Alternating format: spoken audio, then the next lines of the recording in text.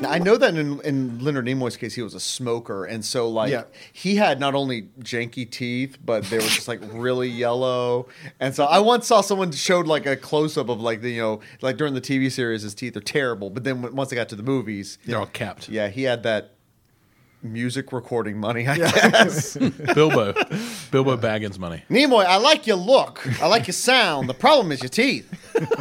We can't sell this to the kids. We got to make a video. It's not just radio anymore. Make the ears bigger. Distract from the teeth, whatever you can.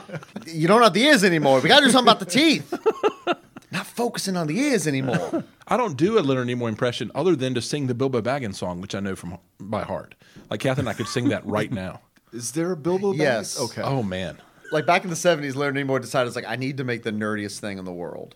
It might not be the nerdiest thing right now, but with time, yes, it's going to be just like...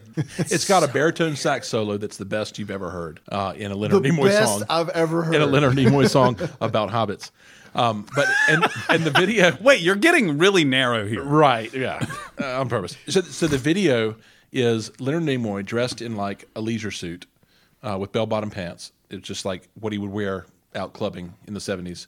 And all these young ladies with high hair and they're kind of jiggly, like small clothes. And where are they jiggly, George? Jiggly and not in the hair. Not in the hair.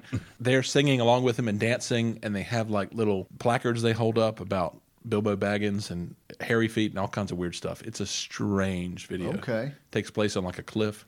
You need to watch it today.